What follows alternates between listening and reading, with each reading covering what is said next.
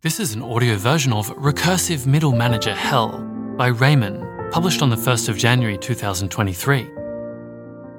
I think Zv's immoral mazes sequence is really important, but comes with more worldview assumptions than are necessary to make the points actionable.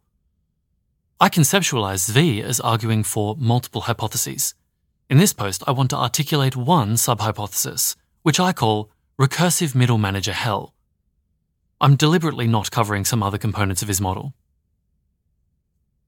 Footnote: Zv had a few more major components and hypotheses in his immoral maze models, not covered here, which include super-perfect competition and the elimination of slack, and moral mazes being particularly soul-sucking and destructive of human value, and motive ambiguity as a tool for upper management to test loyalty. I found them all at least somewhat plausible, but harder to argue for, and wanted to keep the post short. That's the end of the footnote, back to the main text. TLDR. Something weird and kind of horrifying happens when you add layers of middle management. This has ramifications on when or how to scale organizations, and where you might want to work, and maybe general models of what's going on in the world. You could summarize the effect as, the org gets more deceptive, less connected to its original goals, more focused on office politics, less able to communicate clearly within itself, and selected for more for sociopathy in upper management. You might read that list of things and say, sure, seems a bit true. But one of the main points here is actually this happens in a deeper and more insidious way than you're probably realizing, with much higher costs than you're acknowledging. If you're scaling your organization, this should be one of your primary worries. Heading: the core model. Say you have a two-layer company, a CEO and a widget maker. The CEO is directly in contact with reality. His company either is profitable or not. He can make choices about high-level widget-making strategy and see those choices play out in customers that buy his product. The widget maker is also in direct contact with reality. He's got widgets to make. He can see them getting built. He can run into problems with widget production, see that widgets are no longer getting made or getting made worse, and then he can fix those problems. Add one middle manager into the mix. The middle manager is neither directly involved with widget production or the direct consequences of high-level widget strategy. Their feedback loop with reality is weaker, but they do directly interact with the CEO and the widget makers, so they get exposed to object-level problems of widget making and company profit maximizing. Hire lots of widget makers, such that you need two middle managers. Now the middle managers start talking to each other and forming their own culture.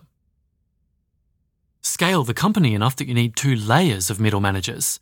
Now there's an upper layer who reports to the CEO, but the things they report about are, what did the lower middle managers tell me? The lower layer talks directly to the widget makers and reports down what they hear about high-level strategy from upper management. Lower middle management wants promotion and raises. Upper management isn't directly involved with the process of widget making, so they only have rough proxies to go on. Management begins constructing a culture about legible signals of progress, which begin to get good-hearted in various ways. And here's a link to more information about good-hearting. Then, scale the company enough that you have 3 layers of middle management. Now, in the center of the hierarchy are people who never talk to someone who's directly engaged with a real-world problem. And there are multiple levels, which create a ladder for career advancement. Middle management culture develops, which is about career advancement. People rise through the ranks of that culture if they prioritize career advancement as their goal, trading off against other things.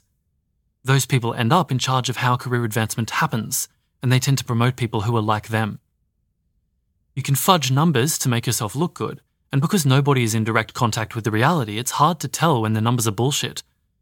It's really hard to evaluate middle managers, and even if you could, evaluation is expensive. If you're the CEO, you have a million other tasks to do and fires to fight. So even if you're trying hard to prevent this from happening, if you're scaling the company, it's likely happening anyway, outside the places you're trying to evaluate. Now, imagine that instead of inventing widgets, you're trying to ensure that the EA community has a positive impact, or that AI alignment gets solved, or some other vague goal with terrible feedback loops instead of physical widgets that clearly either work or don't work, and are either selling or not selling. See Zv's The Road to Mazdom for a more detailed review of what this might look like. Heading: examples. Things are only just starting to get weird, but let's pause here for some illustrative, anonymised anecdotes. Here's example 1.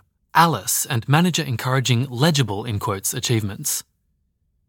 A friend of mine, Alice, in quotes, worked at Google.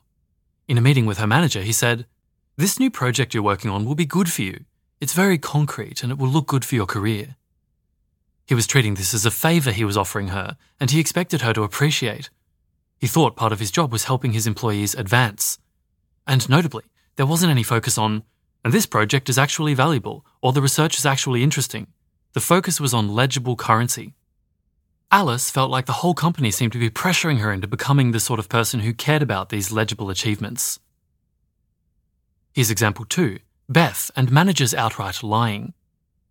Another friend, Beth, in quotes, worked at a 500-ish employee company. Once, she had a good manager, Bob, in quotes, who had a clear understanding of strategy, cared about the product and the company vision, etc. Then he got promoted, and she got a new manager, Barnum, in quotes, who was clearly a careerist. Barnum would actively distort the numbers about how their team was doing, framing things in misleading ways and sometimes actively lying. Beth tried to bring this up in her periodic skip-level meetings with original manager Bob, but it was awkward to say explicitly, "Yo, my manager seems to be outright lying sometimes." It'll likely become a protracted conflict that makes her life much worse. I don't remember the exact details of how this played out, but I think she waited months to bring it up, brought it up sort of gingerly at first, and even when she was more concrete, Bob was basically too busy to take action on it. Here's example 3, Charlie, and more managers being deceptive. I know of an EA org that once hired a mid-level person, Charlie, in quotes, to manage office stuff, who I ended up collaborating with on joint projects sometimes. Occasionally there'd be a logistical problem we were running into that I'd want to talk about in the general project Slack channel. Charlie would message me in DMs asking to not talk about it in public channels because it'd look bad to Charlie's higher-level managers that we weren't on top of things. Some other colleagues and I had similar experiences with Charlie. Eventually, someone talked to Charlie's managers about it. Eventually, maybe several months later, they let Charlie go. But the whole thing took several months to play out. Note that both this and the previous anecdote involve, it's pretty effortful to deal with conflict in an org, which means cultural problems can sit around unsolved for a long while. If you're scaling fast and it takes you 5 months to resolve a problem, either by firing someone or iterating on intense feedback and figuring out how to resolve it, and there are multiple such problems, they might create bad cultural effects that propagate faster than you can deal with them. Example 4, David and a culture of not especially truth-seeking. David was an AI alignment researcher. After getting used to rationalist, in quotes, culture, where it's highly encouraged to ask people to be more specific or ask questions like, "Why do you believe that?" they joined a new org where that came across as kind of aggressive. It was hard to get clarity on what people were actually talking about and figure out when their ideas made sense or not. There was also a general sense that workplace conversations had more of an undercurrent of, we're playing some kind of status game, and they felt more need to be strategic about what they said. I don't think this was necessarily a middle management-driven problem. This is just how a lot of human cultures are by default. But I bring it up here to highlight the base level of obfuscation you can expect in an organisational culture before middle management good-hearting starts to warp it further. And the fifth and final example, me and organisational spaghetti code. When I worked at Spotify, I was hired to help build a tool to automate the process wherein new employees got all the correct permissions, software, hardware, and other onboarding. There were finicky details that made this hard. It never quite reached a point where it worked 100% reliably enough that the IT department could switch to using it without checking everything by hand. Meanwhile, in another Spotify office, another IT department was working on a project that was trying to solve a different problem, but also needed to control whether employees had the correct permissions for our enterprise Google Drive setup, which was kind of redundant.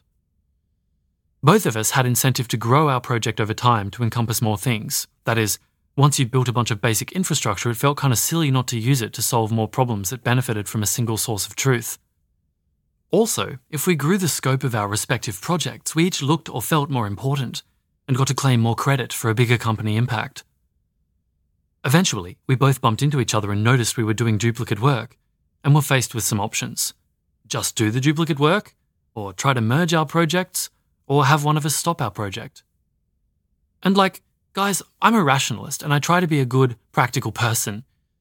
But it was amazing, A, how triggered I felt about the other guy who was encroaching on my turf, in quotes, and B, how easily justifications came to me that my project should be the one to survive and was better than his, and why my excuses for why it was taking forever were more justifiable than his excuses for why his was taking forever.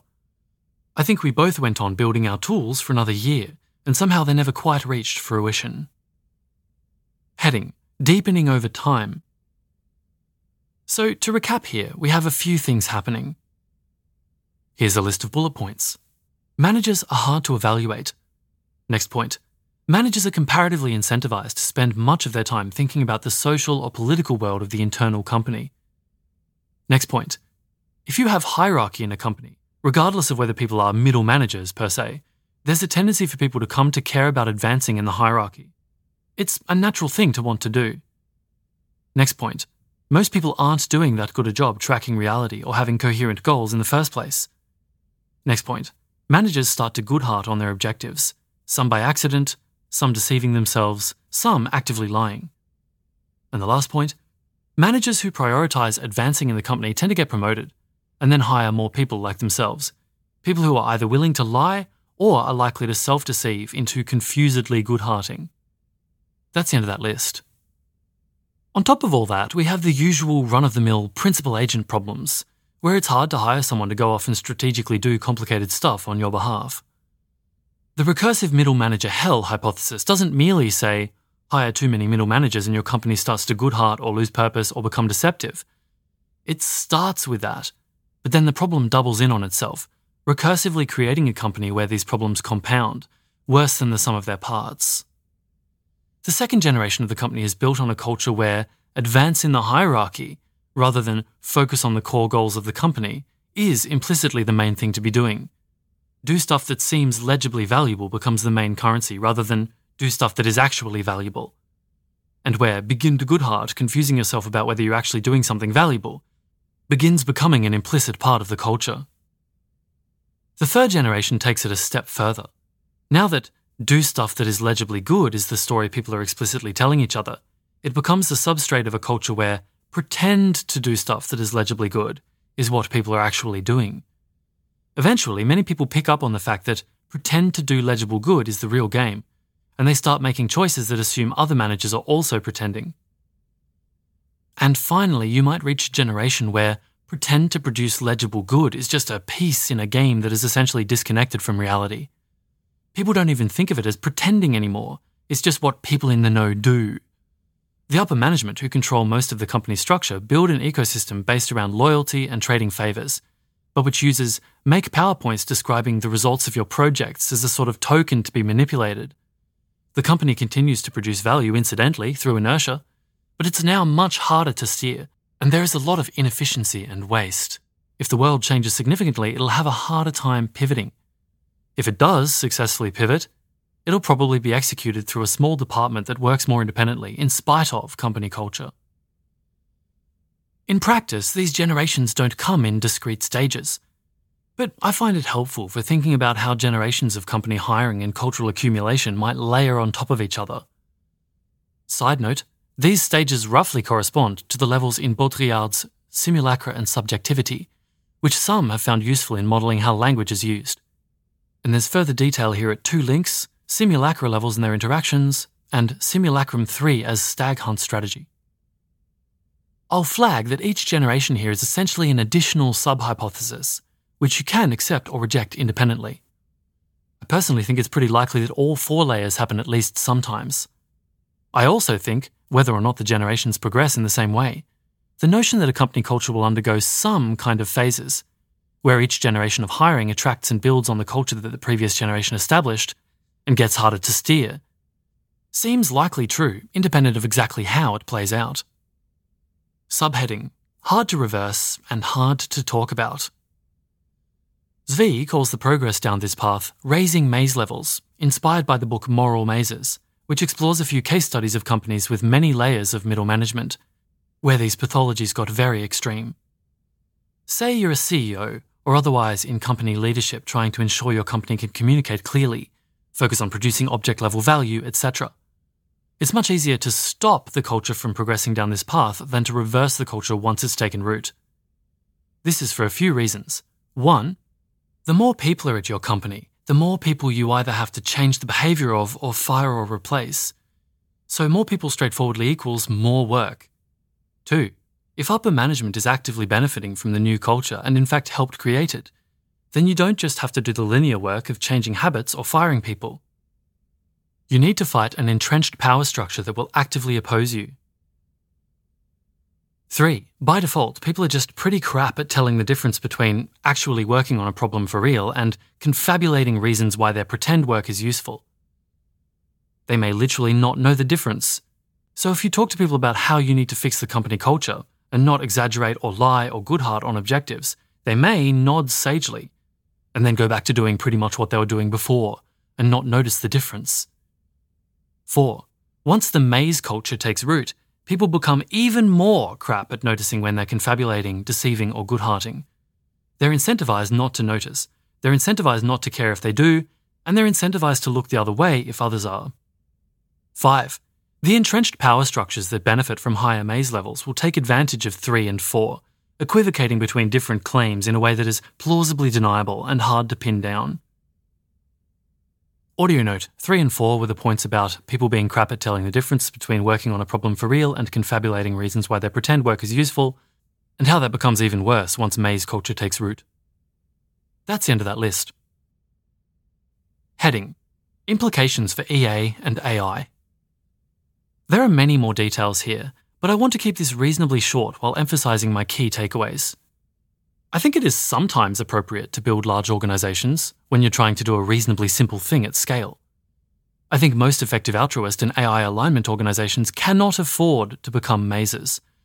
Our key value propositions are navigating a confusing world where we don't really know what to do, and our feedback loops are incredibly poor. We're not sure what counts as alignment progress. Many things that might help with alignment also help with AI capabilities and push us closer to either hard takeoff or a slow-rolling, unstoppable apocalypse. Each stage of organizational growth triggers a bit less contact with reality, a bit more incentive to frame things so they look good. I keep talking to people who think, obviously, the thing we need to do is hire more. We're struggling to get stuff done. We need more people. And yes, you are struggling to get stuff done, but I think growing your org will diminish your ability to think, which is one of your rarest and most precious resources. Look at the 5 example anecdotes I give and imagine what happens, not when they're happening individually, but all at once, reinforcing each other. When managers are encouraging their researchers to think in terms of legible accomplishments. When managers are encouraging their researchers or programmers to lie. When projects acquire inertia and never stop even if they're pointless or actively harmful, because they look good, and even a dedicated rationalist feels immense pressure to make up reasons his project is worthwhile. Imagine if my silly IT project had been a tool or research program that turned out to be AI capabilities accelerating, and then the entire company culture converged to make that difficult to stop, or talk plainly about, or even avoid actively lying about it. What exactly do we do about this is a bigger post.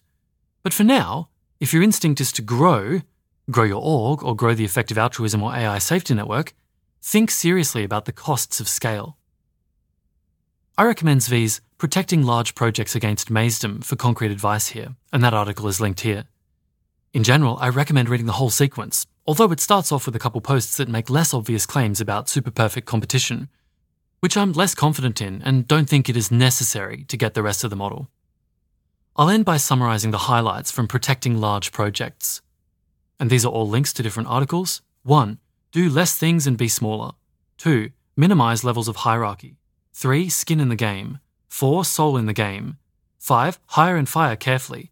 6. Promote, reward and evaluate carefully. 7. Fight for culture. 8. Avoid other mazes. 9. If necessary, start again. Heading: Future work? A thing on my mind is, I expect a lot of people to have taken at least a brief look at these arguments and been like, I don't know, maybe, but scaling organisations still seems really useful and important. And I don't know that I buy the effects here are strong enough to outweigh that. And that's super fair. The arguments here are pretty abstract and hand-wavy. I think the arguments here are good enough to promote this as a serious hypothesis. But I think it's kind of reasonable for most people's actual guesses about the world to be informed more by their broader experience of what orgs tend to be like. I think it'd be fair to ask, okay, cool, but can you go do some real empirical work here to see how reliably moral maze problems tend to come up and how strong the effect size is? I think this is maybe a thing worth putting some serious research time on. But in order for that to be useful, there needs to be a real person with some real cruxes, and the data gathering needs to actually address those cruxes. So if you are someone running a company or hiring, and you could be persuaded of the recursive middle manager hell hypothesis but want to see some kind of data, I'm interested in what sort of evidence you'd actually find compelling. This was an audio version of Recursive Middle Manager Hell by Raemon, published on the 1st of January 2023. This reading was by Perrin Walker and produced by Type 3 Audio.